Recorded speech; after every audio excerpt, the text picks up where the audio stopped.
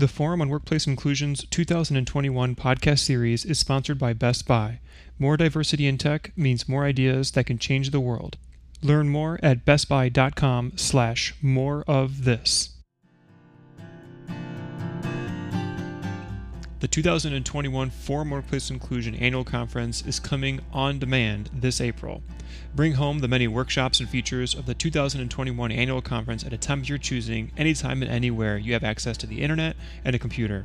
The on-demand package includes access to our workshops, book readings, half-day featured sessions, art and wellness workshops, our Marketplace of Ideas exhibitor showcase, half-day higher education industry session, 16 trend talks, and 5 general sessions. That's the Forum 2021 Annual Conference on demand, coming soon. Visit forumworkplaceinclusion.org to subscribe to our email list and get updates as soon as it becomes available. That's forumworkplaceinclusion.org. We get to engage people, advance ideas, and ignite change because of the generous support from our community. If you find our resources meaningful or valuable, please consider supporting the Forum today. Visit forumworkplaceinclusion.org/donate. That's forumworkplaceinclusion.org/donate. Thank you very much for your support and generosity. With that, I'd like to say thank you to all our listeners and subscribers. You help support the growth of the podcast and reach new listeners. If you like what you're hearing on the Forum podcast, please consider writing a review on Apple Podcasts or wherever you listen to your podcasts. If you've already written a review, thank you. Please consider sharing our podcast with a friend, family member, or a colleague you think might find value in the content. Word of mouth is the best way the Forum grows, so thank you very much for listening and sharing. Thanks again, and enjoy the show.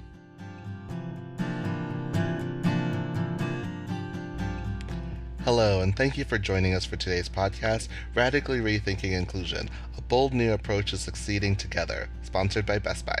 Today's guests are Allison Maitland of Allison Maitland Consulting and Rebecca Steele of Rebecca Steele D&I Breakthroughs, co-authors of Indivisible, Radically Rethinking Inclusion for Sustainable Business Results. I'm Ben Rue, Program Associate here at the Forum. Global disruptions unveil the limits of isolated, feel-good inclusion initiatives that fall short of driving the systemic transformation needed for all to thrive. The Indivisible approach offers a more effective way. Linked to business priorities and social impact, it helps an organization harness the collective superpower of a full mix of people by weaving in inclusion into how it operates. This approach addresses behaviors and structures as well as feelings and engages everyone, senior leaders, managers, and individuals, in collaborative innovation and accountability for impact.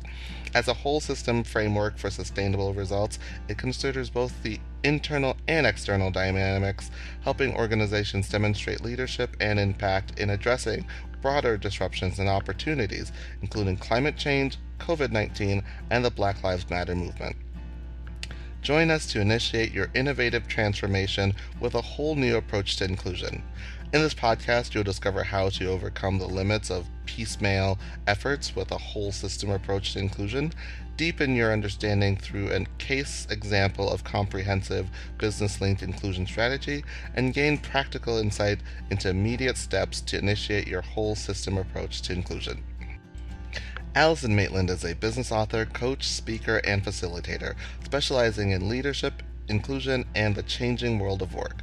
She has co-authored 2 previous books, Future Work and Why Women Mean Business. A former long-serving journalist with the Financial Times, she is a senior fellow in human capital at the Conference Board and a senior visiting fellow at the Business School, formerly CAS, London. She is chair of the school's Global Women's Leadership Program Executive Board and was director of the Conference Board's European Council on Diversity and Inclusion in Business for 9 years. Rebecca Steele is a business strategist, innovator, and speaker with deep expertise in diversity and inclusion, building on 2 decades in the corporate world, including as a senior leader in Fortune 500 companies. Rebecca launched her consultancy focused on the intersection of diversity, inclusion, and human-centered design thinking. She helps leaders in business, government, and nonprofit organizations bring progressive strategies to life via her signature D&I Innovation Labs and distinctive ecosystem design process. Canada-based and globally engaged, Rebecca speaks widely on the next generation D&I and is also a senior fellow and council director with the Conference Board. Thank you so much for being here, Allison and Rebecca. I'm really looking forward to our discussion today. It's great to be here. Yes, thanks. I thank you so much for sending me a copy of the book. I really enjoyed reading it, and I learned so much and like so many different views of inclusion. Um, so so let's just jump right in. Your book sets out an expansive vision of inclusion. Allison, can you start by telling us about that? Yeah, sure, of course, Ben. Well, we really believe that organisations, need to be and indeed can be much more ambitious with diversity, equity, and inclusion. For us, diversity is, that vast mix of individuals, identities, talents, experiences, perspectives that are out there in the world and in the workforce. And diversity actually gets most of the attention. Inclusion's often neglected. It's a bit like that poor relation, but you really can't seize the opportunity of diversity without inclusion. So we say that inclusion is harnessing what we call our collective superpower, the collective superpower of diversity.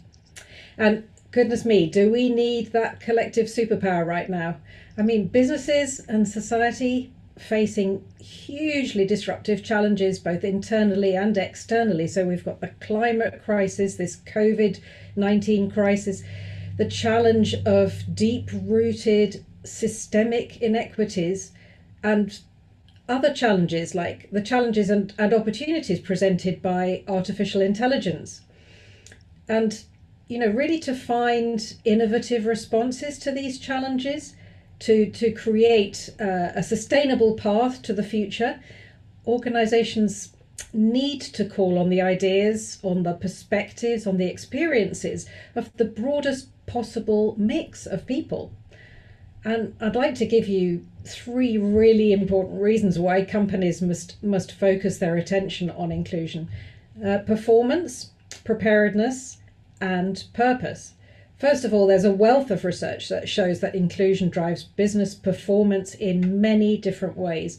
Just for example, improving collaboration, improving innovation, reducing risk, and enhancing customer relationships. And second, then there's that being prepared for the future. So, to take an example, in a world of smart machines, if you build inclusion into your design processes, that really ensures that new technology, AI driven applications, do not unintentionally exclude or discriminate against significant sections of your workforce or your potential workforce, or indeed your existing and potential customers. And another example, inclusive skills like, appreciative listening, emotional intelligence, empathy, social influence. These are exactly the higher level interpersonal skills that we all need to thrive alongside machines. And they're the skills that also, hold a dispersed workforce together. We've been really seeing that a lot during the COVID crisis with dispersed and virtual working. So these are skills that organizations will need more than ever in the future. And the third reason that we talk about is purpose. So companies are, we know, increasingly concerned to demonstrate that they have a purpose beyond profit. And a really powerful way to demonstrate purpose is to work to advance inclusion in your organization and across society, perhaps as part of collective action with others. So this is a purpose also around which we think that people can coalesce. Will coalesce to create even bigger impact. And these three P's, performance, preparedness, and purpose, show how really valuable inclusion is. And that's the big picture context for why it's so important that organizations get inclusion right. And why Rebecca and I were motivated to write a book that was focused on inclusion. Thank you so much for that. You are absolutely right. So many people focus just on diversity, just think, oh, we've got people of color, we've got women, we've got LGBTQ people. We're fine. Let's just go. We're all set. Mm-hmm. But there's so much more to that, to it than that. You say many organizations are still taking a piecemeal approach to DEI. Rebecca, where do you think they're going wrong? Yeah, well, certainly we have seen DEI progress that has been made over the years, but we still need to do a lot better. The incredibly slow pace of change, the backsliding we see when change does not stick, and evidence that many DEI outcomes are just not yet good enough are kind of signals that we have to take different approaches to get much better results. And I can highlight four dynamics that are preventing organizations from advancing on DEI results that really matter. Um, the first, to your point, is this reliance on piecemeal approaches. And by this, we mean initiatives that sort of pop up on their own without being strategically linked. And this can show up as, maybe disconnected activities such as an isolated event to celebrate diversity, or maybe a bit of inclusive leadership behavior training and that sort of siloed activity. But as we describe in the book, to achieve widespread and lasting outcomes, organizations need a far more ambitious, holistic strategy to create an organization where everyone can thrive. A second common problem is replicating so-called best practices that are not actually effective. And I think a good example of this is unconscious bias awareness training. Evidence shows that this is not actually effective in mitigating the negative impacts of bias. So, when we see so much wasted effort on practices that do not achieve intended outcomes, we know we need to take a different approach for successful results to come about. A third failure mode is when diversity and inclusion are not linked to business outcomes, such as product innovation or supplier cost savings or profitable growth. And if we don't integrate DEI into business strategies, we set it up as optional. And then the fourth issue is also one you highlighted, Ben, that organizations working on DEI often focus primarily on the diversity part, and they're largely leaving inclusion out. So it's typical to take a really light approach to inclusion that might focus mostly on, maybe leadership behavior intended to make people feel like they belong. But inclusion is more than feelings of belonging, and it takes more than just leadership behaviors to bring it about. And it really has to be addressed holistically. And we're seeing the stakes rising for organizations to overcome these kinds of limits and others that I haven't mentioned.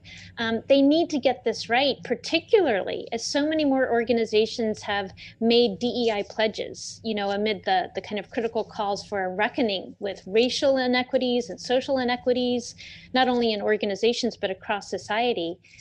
So ineffective and piecemeal practices where inclusion is glossed over and disconnected from the heart of the business, these prevent organizations from fulfilling those pledges. And organizations that get inclusion right, on the other hand, are going to be better prepared for big risks and challenges and opportunities. And they'll be positioned to really achieve the benefits of inclusion that Allison just talked about. So in Indivisible, we show how it is so much more effective to employ a holistic and a business-linked strategy that involves every function in an organization, from purchasing to marketing to human resources, every policy, every process, and every business decision, and every person in every relationship, both internal and external. Thank you for that. And it is really important to actually do the tie business strategy into it, because that that really gets like people at upper level like management is like, or higher level, to really see the benefit of DEI. But one of the words you mentioned is you just mentioned belonging, and one of your arguments is with the term belonging. You say it would be a mistake to be mesmerized by the buzzword belonging. Allison, what do you mean by this? Well, what we mean is that belonging can sometimes be in direct conflict with inclusion. For example, we know that people can feel their greatest sense of belonging when they're with others who believe and act, the same way as they do. And that can mean, missing out on different perspectives. We're very familiar with the dangers of groupthink, the risks of groupthink. But at worst, it can also mean intolerance and antagonism towards outsiders. And the word belonging can also, in some contexts, have connotations of ownership or bondage, which are really problematic in the context of slavery, both historic and modern. Another reason we question we have some concerns about belonging as just being another way of describing inclusion, or just being the buzzword, is that it's another outcome. It's an outcome rather than an input, and it doesn't in itself actually explain what needs to be in place for inclusion to thrive in organizations. So what actually does need to be in place for inclusion to thrive in organizations? And we did research into inclusion in many different contexts, and as we were looking for more effective ways to understand and measure and take action on inclusion, we came up with 10 core components, what we call the 10 enablers of inclusion. We clustered them into 3 different groups. One is about creating connection, and that's things like openness and respect. The second is about creating opportunity. That's things like fairness, transparency in your organization. And the third is about creating common cause. So this is really about things like shared power. How is power distributed in your organization? Is power exercised over people, or is it exercised with people? Participation and shared purpose. These are all important parts of creating common cause. Maybe it's helpful to have an example of what this looks like in practice, because a leader who's really embodied some of these core enablers of inclusion is the New Zealand Prime Minister, Jacinda Ardern. Through the way that she and her government have successfully handled the COVID crisis in New Zealand. She demonstrated openness and transparency with the people of New Zealand, with her country people, by really talking very openly about just what sacrifices needed to be made right from the start and how tough this lockdown would be. There was fairness there, that she and her ministers took a salary cut in order to show solidarity with people who had lost their livelihoods. And then there was shared power, which in this case was really about making it clear to everyone in New Zealand that they were accountable for the outcome. They were accountable for fighting this disease together, and that that each of them was responsible. She said, "Be strong and be kind." And she also demonstrated a shared purpose, which was very, very clear. It's about saving lives. Very, very clear. And that led to huge, really high levels of trust in the government. That is such a wonderful example, and every day I wish I lived in New Zealand. Yeah, don't we all? Yeah, seriously. She is just such a wonderful leader, and that, again, like I said, it's such a great example. Thank you. And you set out a radically different approach to inclusion in the book. Allison, let's start with you. Can you tell us about that and how organizations can get started? Yes, of course. So the 10 enablers that I just mentioned, they're one part of it, and there's a whole lot more. Our approach, which we call inclusion impact, clearly links inclusion with business relevant results, which is what Rebecca was talking about just now. It also integrates inclusion consistently into every aspect of the organization. And a quick framework to explain this really is to ask the following questions about inclusion: the who, the what, the where, and the why. So organizations typically, try to measure and address inclusion through limited responses to these questions. So take the who, that's typically limited to individual employees, with a few inclusion questions that are thrown into the annual employee engagement survey. The what is limited to feelings, feelings of inclusion, feelings of being valued or respected or whatever. The where is limited to the internal workforce, and the why, well, the why is actually often unmeasured, it's often unclear, and often disconnected from real business results. Business goals and results, actually. And this limited understanding and measurement leads, of course, to limited action, limited results, and limited impact, which is why we see, frustration from many leaders when they're talking about the lack of progress with DEI. So, with our impact approach, we're looking at those W's again, and say the who extends to everyone.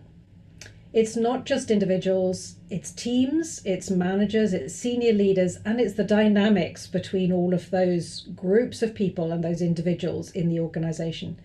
It covers people who are systemically marginalized, and it covers people who are in the mainstream population. It takes account also of the whole of people's identities instead of putting them into a single identity box. The what covers not just feelings, but also actions and organizational structures and how consistently those are aligned across the organization. So when we say organizational structures, we mean the processes, the systems, the signals, the written and unwritten rules in the organization that can either support or undermine inclusion. And the what also takes account of those 10 core components or enablers that I described just now. The where covers not only what's going on inside the organization, but also relationships with external partners like contract workers, like customers, investors, and with wider society and communities. And it asks, how are you making these partners, these external partners, part of your inclusion strategy? The why asks and then shows how your inclusion strategy can help you to achieve your business goals and to deliver positive impact for individuals, for your business, and indeed for society. And then to these 4 W's, we've added a 5th, which is when, because the when is important because inclusion is dynamic. It's not a static thing, and it's very much dependent on context and on experience. So this checking in on inclusion has to be done intentionally, and it has to be done not once a year or once a week, but actually in every interaction. And what would you add, Rebecca? Thanks, Alison. I think sometimes when we start to explain or describe this expanded view of inclusion, that we see people's eyes get a little wide, and they say, this is a really ambitious approach, and it is, but we do also make it realistic and feasible, in our work with organizations, and also in how we describe it in the book. We have a model for achieving the kind of whole system change that allows us to achieve this ambition with inclusion.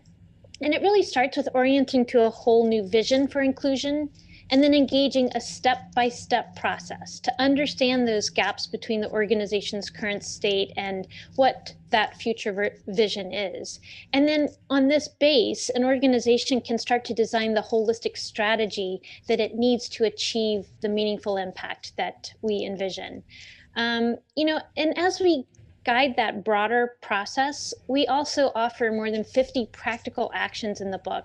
These are actions that every single individual at every level can take right away to enhance inclusion today. So long-term strategy with structural change is critical, and so is that immediate individual action. And I can give an example of how these individual actions work alongside the big organizational changes over time. So let's suppose that a key business priority at your organization is to become more consistently innovative.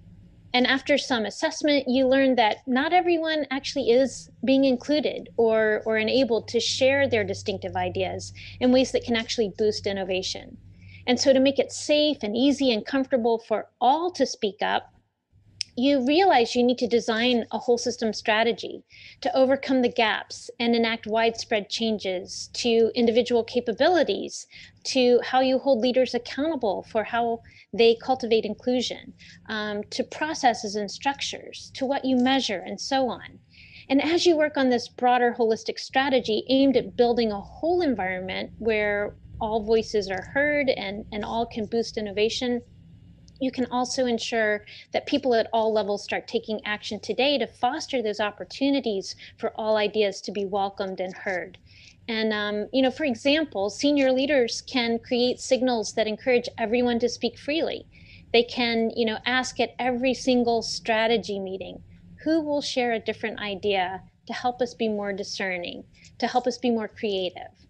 So that's a simple, practical way to get started with that signal for senior leaders. And then middle managers, who of course can be a really powerful force for inclusion at the heart of the organization. Middle managers can do something related to that with their teams. They can ask, what can I do to make it easy for each of you to freely share your distinctive ideas and dissenting opinions? And of course, all individuals at any level can start asking questions and leaning into active listening and creating a non-judgmental space for sharing and exploring new perspectives from all the others that they're working with. And, a bold approach to inclusion is realistic. When you use the step-by-step model to combine those big picture changes with specific practical actions every person can take to play their role in making inclusion happen. Well, the expansion of inclusion in the book I thought was just so great. And like you mentioned, you make it clear on and realistic and approachable. And one of the best descriptions of inclusion were my favorite from the book was inclusion is not a one-way street. Although many companies treat it that way, actually inclusion is like a well-functioning traffic roundabout or intersection where people pay attention to everyone else and takes turns to yield to each other and move forward, and where everyone's thoughtful actions have an impact on the success of the whole. Like, that really stuck with me, and I thought that was just such a perfect way to explain it to people who are having trouble understanding this holistic view of inclusion. Absolutely, Ben. Yeah. Oh, sorry. I just wanted to say that, that's exactly right. And, it's not only individuals deciding to use that roundabout in an effective way, but there are structural things in how the road is set up and what barrier might be in the middle and all the signs that are signaling what you're supposed to do and so forth that create that structure in addition to the actions of individuals to make that roundabout really function. And the same is true with inclusion. Absolutely, and imagine what would happen if we relied on the safe functioning of that traffic intersection purely on how the drivers were feeling today. Exactly. Or purely on the driver behavior, because if they were all feeling very angry, they might not be behaving in a really great way. If we don't have those, that'd never work. So if you don't have the signals and the structures and the signposts that are all there underpinning the whole, underpinning the behavior that you need, the behavior that you want to see, then yeah, it's not going to happen. It's not enough. It's not sustainable. It'd be chaos. It'd be pileups all over the place. Exactly. So, Rebecca, I want to follow up with you and continue with you. How to measure inclusion effectively is a theme that runs through the whole book. What is your advice for that? Yeah, so one of the things that we do share in the book is a new and expanded set of inclusion metrics and also some examples of new scorecards for inclusion. And underlying all of these is a core message that organizations have to treat measuring inclusion as they would measurement for any other business driver. And we like to give an example to compare inclusion metrics to marketing metrics, for example. Marketing departments do not simply count different consumers without understanding the reasons for their different purchasing patterns or how to change those patterns to help the company succeed. And they gain insights not only from numbers, but also from things that are hard to quantify, things like brand reputation, for example. And they address the messiness of human behavior around marketing. And the analysis and marketing is actually remarkably complex. But companies don't say, well, markets are just too complex to measure, so we're not going to bother with that. They actually dig into the complexity, they hire experts, and they invest in technology. And they do the things they need to do to gain the best insights they can so that they're able to make smart decisions about growing market share, for example. And, just like marketing, inclusion is also a business driver. And because of this, measuring it has to receive the same rigor, the same attention, the same kinds of resources. But really frustratingly, in our work with companies, we find that so many are currently measuring inclusion very narrowly. Given the pressures of business today and the misperceptions around what inclusion really is, it's not surprising that a lot kind of look for easy one-off kinds of solutions. We see a lot of sort of a simple set of 5 or so employee engagement survey questions on how individuals feel about inclusion. I think this is understandable, but at the same time, it's really not good enough. And the reality is that most companies are lacking the insight they need to make solid business decisions about inclusion and about its impacts on business success. And, more specifically, I think right now, many leaders really struggle to answer key questions like, what progress are we actually making on all 10 enablers of inclusion, and on feelings and actions and structures to advance inclusion, and what inclusion efforts are actually leading to best results. What are those results? What efforts are giving us the best return on investment? What should we stop doing? How widespread and sustainable are the results that we're seeing? How is inclusion supporting our relationships with external partners? How is it helping us achieve our business purpose and goals, and so on? So important decisions are really being made in the dark. And of course, that elevates waste and risk. So we have to kind of embrace the fact that inclusion is a big concept, like sustainability. Because of this, organizations need metrics and scorecards that do address feelings, such as whether employees feel they can be their true self at work. But they also need to address actions and behaviors, such as, are employees consistently making space for others to speak up? And organizations need to measure structures around things like systemic changes that improve fairness and transparency in processes that impact workers' opportunities and experiences and rewards and so forth. And it's important to demonstrate the impact of these three, the impact of inclusive feelings and actions and structures. And these then become leading indicators of performance, of innovation, of bottom line achievements. So in our book, we do provide samples of what these more meaningful scorecards look like. But what's important here is that when we expect more from our inclusion metrics, we can achieve insights that really do help us discern what gaps we need to address and what efforts are most effective, what practices might not be working, and what impact inclusion has on individual and team and business success. And again, we must treat inclusion like any other business driver. Better information allows organizations to concentrate on how they're making progress and achieving results. That's so true and such a great point. In the book, you say it's not enough for organizations to focus on efforts on only on marginalized group. And Allison, you somewhat touched on that in your first answer. Could you tell us why not? Yes, of course. Well, I mean, I want to be very clear, or we are very clear, that we're not ignoring the fact that people who are systemically marginalized face, really serious and pervasive barriers and disadvantages, both at work and in society. And this is something that has to be recognized and addressed. But too often, organizations respond to this reality with an approach that, first of all, silos people. It ignores their multi-dimensional identities that we all have, and it ignores intersectionality. And secondly, it places often the responsibility for change on those people who are marginalized rather than on the mainstream. So, by contrast, what we're doing is we're challenging organisations to see inclusion as relevant to everyone in all of our individual complexity, and as being the responsibility of everyone. This means that we need to engage everyone to make the workplace better for all. So everyone is responsible, everyone must benefit, and no one must be harmed. And one of the ways that we encourage organizations to get started with this new approach is to start engaging with the complexity of identity. So this can be done in part by asking different questions.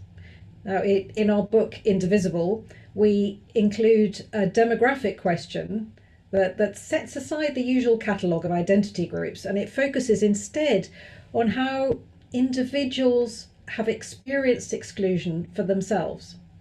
So it reads like this: I would like the organisation to address barriers to my inclusion that are related to, and then they can select from a long list, which includes things like gender, age, education, ethnicity, culture, primary language, whether they're introvert, extrovert, where they are on that spectrum, and more.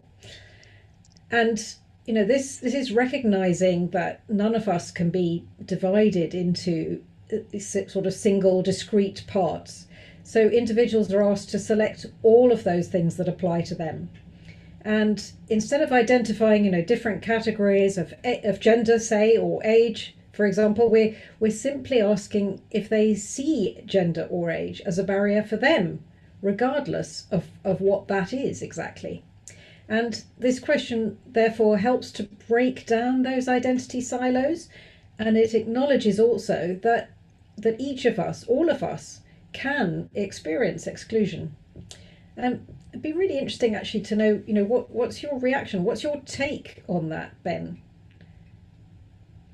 I mean, I think that is a great approach, and it reminds me of as a African or black male in America, when when the conversation is about these issues, it is often like excludes the majority, which is which more often white population, and it does focus on, well, it it puts the, yeah, as you said, it puts the responsibility and the onus on the minority population, the disenfranchised population, to solve the problem, and just excludes the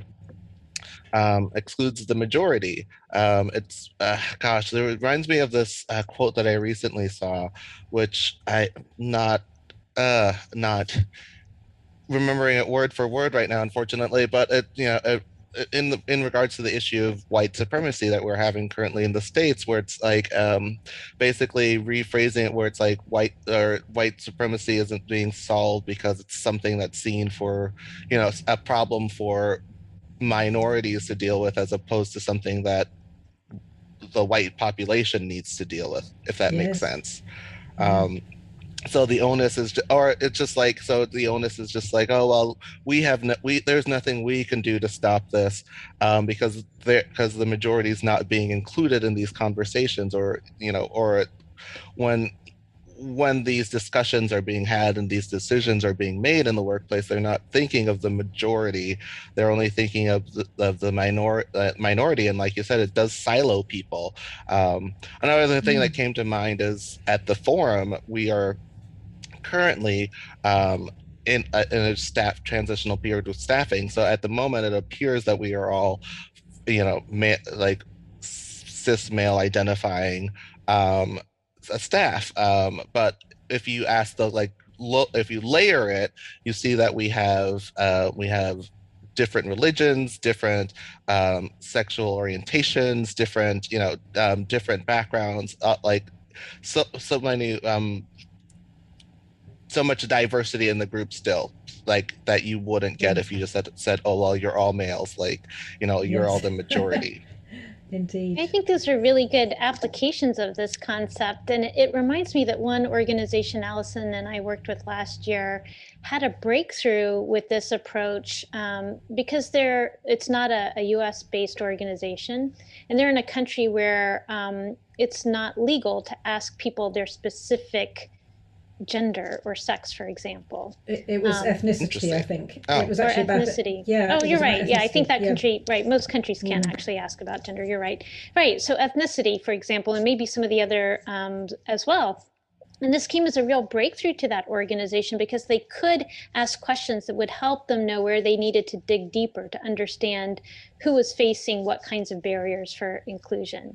So, you've given some really good US-based examples, Ben, and there also are, different applications that help solve some long-standing challenges with this work in other parts of the world as well. Absolutely, and it was interesting for us, wasn't it, to discover that that the approach we were taking could help in this way in a country or a culture where it was very, very difficult to measure certain sort of typical characteristics of identity by giving people the choice effectively to say what it is for them, how they experience it, rather than putting them into boxes, pre-prepared boxes. Yeah, I couldn't agree more. I think that when you give people the chance to express themselves, then they really get to think about how they fit into the inclusion puzzle. Yes. If that. Yes, we really do need to ram that home, that we're all responsible for this. It's something that we all have to that we all have to be accountable for, and that whether we take action or we don't act, we have an impact. Yeah, yeah, and I think one last example that came to mind is if you tell people, oh, you're a cisgender white male, you don't have any issues, or you are they don't feel like they can be part of the conversation, and so they then turn off to a conversation and turn off to the possibility, like you mentioned, though, they could be an introverted person, or they could have other things that make them diverse, that would make them want to be included in the conversation. Absolutely. Yeah. Also, this has been such a great conversation, and I hate to do this, but we are getting to our final question. Again, before I ask the final question, I just want to thank you both again for this wonderful conversation and wonderful podcast. And again, for the book, which I thoroughly enjoyed reading, and I recommend all our listeners do go out and get a copy themselves. And Rebecca and Allison, I'm sure, will tell you how to do that. Sure. But finally, I want to ask, what lessons should we draw for inclusion from the tumultuous events of the past year in the U.S., which I've mentioned, and across the world? Rebecca, let's start with you. What are your thoughts on this? Yeah, it's a good question. And certainly we couldn't have foreseen all the complexities and difficult events that were going to come up in 2020 when we wrote the book. But it's still very relevant. And I think, the case for strong and compassionate, inclusive leadership has maybe never been more evident than in 2020. And the lessons really continue to drive change this year, and I'm sure they will into the future. Amid the pandemic, we have seen dramatic impacts to the workforce. This includes things like the risks that face essential frontline workers, who are often from the most marginalized, systemically marginalized populations among workers. It also includes, of course, a much more distributed workforce, as we talked about earlier, for those who are not on the front line, particularly. And it includes the strains that families are facing while they try to manage work and childcare demands and so on. And so as organizations respond to these dynamics, those inclusive skills in leaders, and all individuals actually, are critical. Workers, whether they're internal or those employed on a contract basis, they have to be shown in real terms that they are valued, that they are recognized as distinctive, and that they are supported to really thrive with ways that make sense to their own context and their own reality.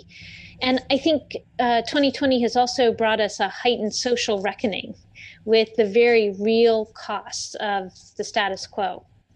Resurgence of movements like Black Lives Matter, Me Too, and Time's Up, and so forth, as well as the disparate impacts of COVID-19. These really exposed how ongoing, long-lasting patterns of exclusion and inequities and injustice have horrific impacts. So in light of this, we see a widening array of stakeholders speaking out and holding companies and their leaders accountable. We see investors and customers and boards and current and future activist employees and others. They're all demanding not just action, but meaningful systemic change with lasting impact. And that impact is oriented not only to business and organizations, but to society as well. And I think, many, many more organizations and leaders really recognize that they must do better, that they must create organizations where a full range of people can fully contribute and thrive. And many more leaders are seeing that they have to play a role in advancing inclusion, not only within their organizations, but also in broader society. And, this is a moral and a practical imperative. So we need to get inclusion right. Allison, what would you add? Oh yes, well I do have things, just a few things to add to that, and just before we get to the very end, as Ben asked us about where listeners can get hold of a copy of the book, you can get Indivisible on Amazon and from all good booksellers, and we also have a website where you can find out more about the book and about us and all sorts of things related to the book. And it's Indivisible with a hyphen, so indivisible-book.com. And I'd like to add to what you just said, Rebecca, that actually it's a wonderful quote from Paul Polman, who was the head of Unilever, the consumer goods group, and he's now chair of something called Imagine, which is a social venture accelerating business leadership on sustainable development goals. And he says, businesses cannot survive in societies that fail. So I mentioned collective action by companies, by organizations at the very start of this podcast. And we see this happening already to tackle the climate crisis. And Rebecca and I in the book call for collective action by companies to tackle exclusion across society. We really highlight how inclusion and sustainability are interdependent.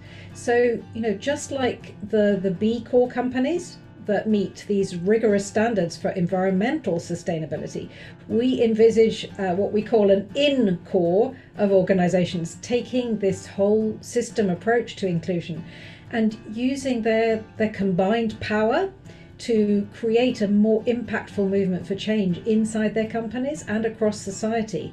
This is really the direction that we expect pioneering leaders and pioneering organizations to take in the coming decade, and it will be vital to do so. Thank you both so much for that truly transformative conversation. A special thank you to all our listeners and our sponsor, Best Buy. If you'd like to learn more, you can contact either Allison or Rebecca at their websites, AllisonMaitland.com and RebeccaSteele.com, and their book, Indivisible, can be found at indivisible-book.com.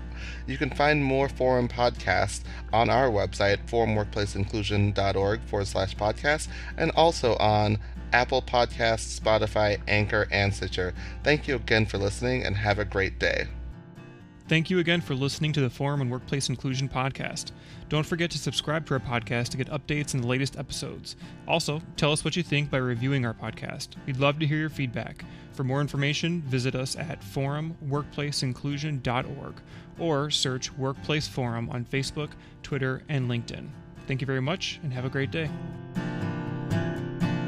The Forum on Workplace Inclusion podcast is recorded at Augsburg University in Minneapolis, Minnesota. One of the most diverse private colleges in the Midwest, Augsburg University offers more than 50 undergraduate majors and 9 graduate degrees to 3,400 students of diverse backgrounds at its campus in the vibrant center of the Twin Cities and nearby Rochester, Minnesota location.